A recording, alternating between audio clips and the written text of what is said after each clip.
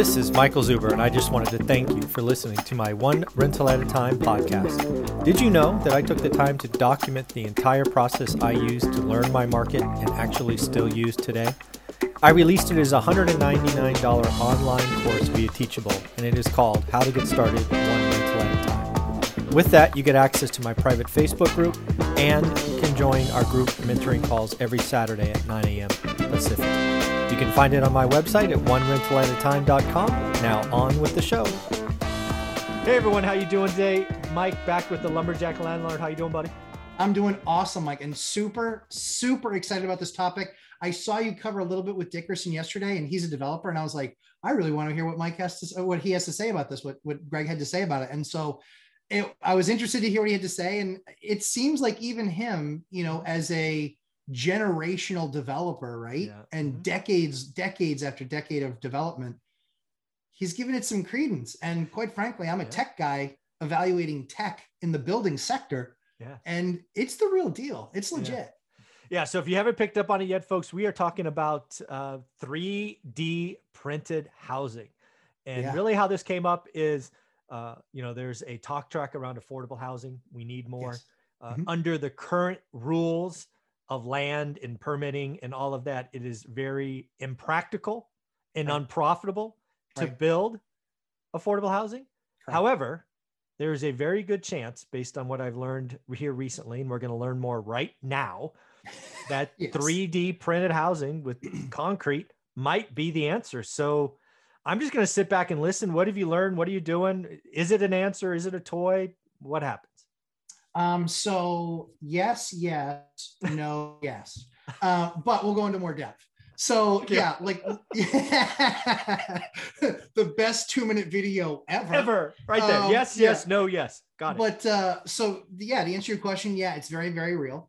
Okay. The very first one that made it to market in the US, was done and printed and put together. It took them 90 days start to finish. The printing of the house wasn't the time frame, right? Mm-hmm. It was you still got to put it on a slab, and you still have to finish it with a wood roof, largely speaking. Yeah. And that's the whole truss structure and all that other stuff. You still have to pull wire through conduit, and then you still have to, you still have to have electric and kitchen just like you normally would in a house. And so the building of the actual shell, extremely fast, like days, and they're running it from an iPad or a tablet. That's amazing. So I got a couple of questions on Greg's videos. Let's just answer now. So what I'm envisioning is this big head stuck to a cement mixer, just pouring a form, over and over. And it probably stops at some point so you can lay down conduit. So you can pull wires through, right? Then you put cement over it. Somebody's like, well, how do you get the wiring in the house? Well, it's part of the plan, right? At 2.5 feet up, you stop, you put all these wiring, you put in the plumbing, the copper, the whatever it is, and then you just keep going, right? Yep. Yeah. I mean, it's and the crazy thing is there's, so there's two main players in the space. One is called SQ4D and the other is called SQ4D. Okay. And you're welcome for the free advertisement, SQ4D. But you can go watch their video on the house actually being built, because it literally, I want to say it was only a couple of days, 1,900 square feet. Wow. Think about this, Mike. They were able to sell that house. It's in New York. They were able to sell that house where other competing houses around it based on costs, selling for $500,000 to $600,000. They were able to sell this house for only $299. And I want to be very clear. They were able to profitably sell the house at $299, because anybody could sell a house at $299. Same margin. Wow. Yeah. Same margin. Yeah. Wow. Same margins. Yep. All right. Yep. So why is it not a bigger deal? Is it still kind of in an infancy and kind of proving it out? Yep. And, it's the government doing its thing, which is, they sadly, they're not innovative. Government is slow.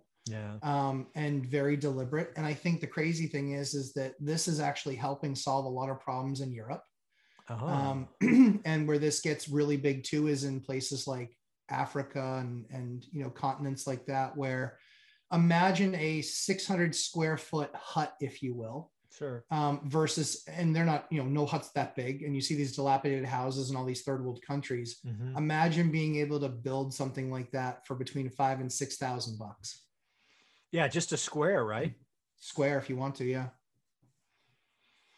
Wow. And in those houses, they have a couple outlets. They may or may not have running water. Like this really, really, really, you Right. want to talk about a market that I'm really attracted to, I'd probably be looking at concrete. Yeah. Okay. I mean, that's what these guys use, like a hybrid concrete. And sure. you can change the formula of the concrete depending on what your area weather is like. So if it gets freezes, you probably want a different mix than if it gets Yep. hot. Okay. Yep. One of the questions I got on Dickerson's note the other day was, would California ever pick something up like this? Because obviously we are known for having earthquakes, right? Brick's not a thing we have here, not a lot of anyway. Sure. I mean, is there a concrete mix that's maybe okay in an earthquake? I would think so. I mean, I would think that California, while being the first to probably need it, will probably be the last to approve it. Yeah, that sounds about right. Yeah. It's like you need it really badly. You have a major homeless issue in every one of the major cities in California. Yeah. This would absolutely fix those problems. I think the technology is there now for single level. Yeah, makes sense. Right? Yeah. And second floors and third floors, they're talking about them. They're innovating. They're trying to do that because they know that just like steel was in the early 1900s, that's going to be their game changer. Right. The difference is, though, is that if towns could think outside the box at all on any level, they could look at it and say, hey, this gives us a 600 square foot structure with living room, dining room, and maybe a couple of bedrooms and a bathroom, a couple of bathrooms or a bathroom. Yeah. You can pour it on a monolith slab, which just means a monolith slab is a single pour. And then you build on top of that, and then you put your roof structure on top of that. Now, through an earthquake, what they don't tell you is this is not like a single 4-inch wall. Okay. It's a 4-inch wall, usually like an 8-inch gap that you can put insulation and conduit and all the plumbing and all that stuff in between. Okay. And then you have another wall. Then those are tied together. So it's a really cool concept. I think that I would love to see what earthquake testing looks like. I mean, the only challenging part is like you literally have to build something and hope for an earthquake. Like, I don't know how you test for earthquake. Well, I'm sure there's way to do it. Yeah. There's people that figure that out. Yeah. So it'd be awesome to kind of see what that is. But with that double wall scenario and the fact that then the roofing structure on top of it, like even with that weight kind of crashing and crumbling and, things cracking and moving, I don't know necessarily how that would collapse. In the current models that you've seen, are they laying rebar every, foot or cement, or is it just literally just like a printer, just higher and higher? There's stuff that they're doing with the printer printing, but the printer's printing like maybe something 4 inches across with its head. Yep. And then there's there's ways that they connect the inner wall and outer wall, because those are basically being poured at different times. Understood. If you will. Yeah. So I haven't seen how much additional rebar gets put in, but obviously your normal slab is rebar. They're not 3D printing your slab. Right. That you're just basically accompanying them in, you're putting your forms in the ground and saying it needs to be an X foot slab, and then they just dump a bunch of concrete. But that's one of the more exciting things. Like, I actually did a massive landscaping project with all, custom made concrete. And I was shocked at how resilient that stuff was. Like, when you first get like a little tiny crack in concrete and then it just spiders, this stuff, when they would actually make it look like stone, they would actually take a grinder and cut a 1/2 inch deep to make those stone shapes. Yeah. And we didn't have one crack. After 3 years, we didn't have one crack in that stone. And that was all because it was a special kind of concrete. Interesting. Because it still went through the same normal wintertime. They had rebar underneath and it was all that supported, but we didn't have any of those cracks or anything spider webbing or nothing. It was like this can be the wave of the future. What's going to take governments to do is getting out of their own way, recognizing that so long as it gets passed as safe, like we should push the go button and click. Yeah. So I guess what I'm hearing you say is 3D printed housing can solve affordable housing, will significantly lower the entry price. Yep. Sure.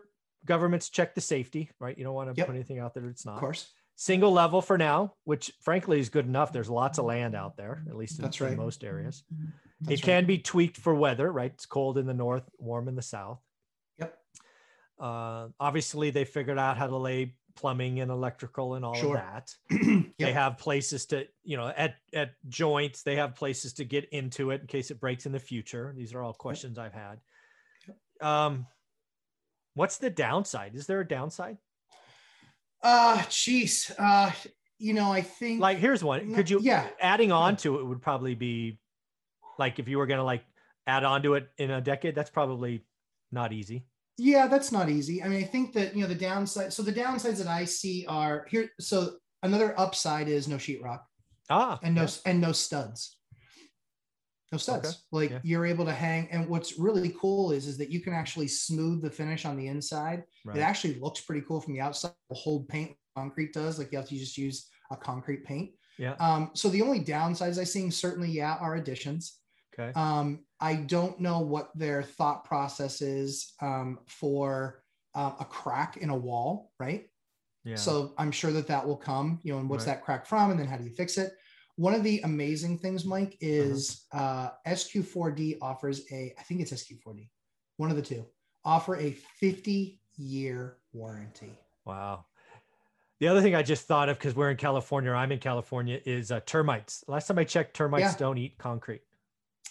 Well, Mike, I'm thinking about this from a low income housing perspective. Yeah. So the things that from low income, and quite frankly, across the spectrum, I don't usually do carpets. Right. Because they get ruined as fast as they get put in, right? Exactly.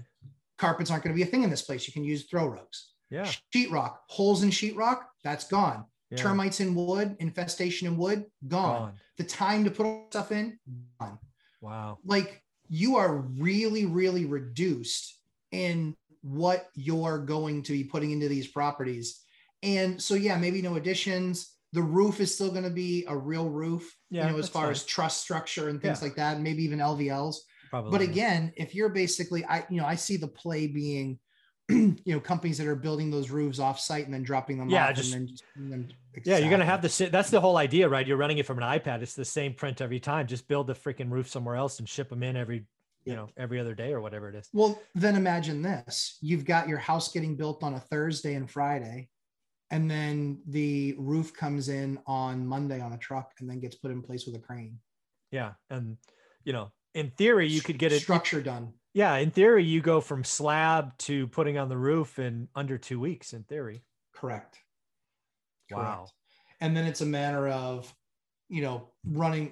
pulling wire, making your connections for your plumbing and things like that. Like, they did it in 90 days, but this place was really nice. And so they definitely used it as a show off thing. So I know I could do, for me, I know that I can do faster on those other trades things, because they're not a building company. They're a technology and infrastructure company. Well, and they were trying to prove it. They wanted, I'm sure they were trying to learn throughout the process. Right. Sure. So I guess here's the biggest question I have is, what state, if you were to put money down, right? I understand it's like looking at the roulette wheel. What state you think is going to be first to give this a go? It's a tough one.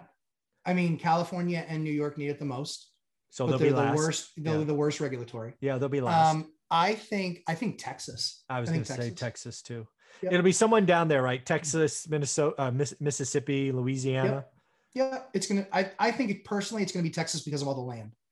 Like, you have land in those other states, but you have such massive, like, I own 100 acres in Texas. Yeah, I own 1,000. Well, I own 5,000. Exactly. And now you're still talking about one county. Yeah, exactly. It's like, so it's, these massive swaths of land down there. And I think that, Texas if you can be first. Yeah. Yeah. And hurricane wise, here's the other cool thing. They don't have square corners. They have rounded corners. So wind flushes around, like it's aerodynamic.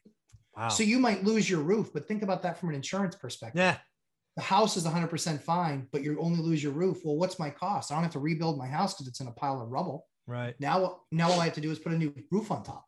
Yeah. Some water damage. Yeah. Which is just stuff, right? You're not going to really damage the walls. Yeah. This is exciting. I gotta poke around a little bit more, but yeah, I think, like you said, I think California's last. It's just always last when they have a real problem, they don't want to look for the solution. Sad but true. But yeah, I mean, I think that a place like Texas, I think that go Texas. And and I'm just going to put a theory out there and just a thought. Yeah. But Bill Gates, now the largest landowner in the US. I saw that. Has about 1 million acres, right? Yeah. What if, like, he's a technology guy, right? Yeah, he is. So a planned community like Summerlin, Nevada.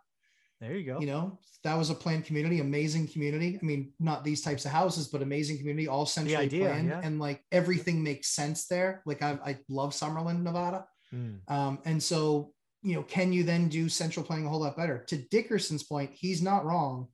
What government has to do is A, approve it, but B, they have to give more density, because this doesn't make sense putting a 600 square foot or 900 square foot home on what now takes a 3,000 square foot home because you're 3 levels high. Yeah. So interesting. That's very cool, man. This is a lot of fun.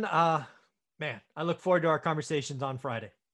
Always. All right, everybody, make sure you do me a favor and go follow immediately the Lumberjack Landlord. He has an amazing content. Thanks, Mike.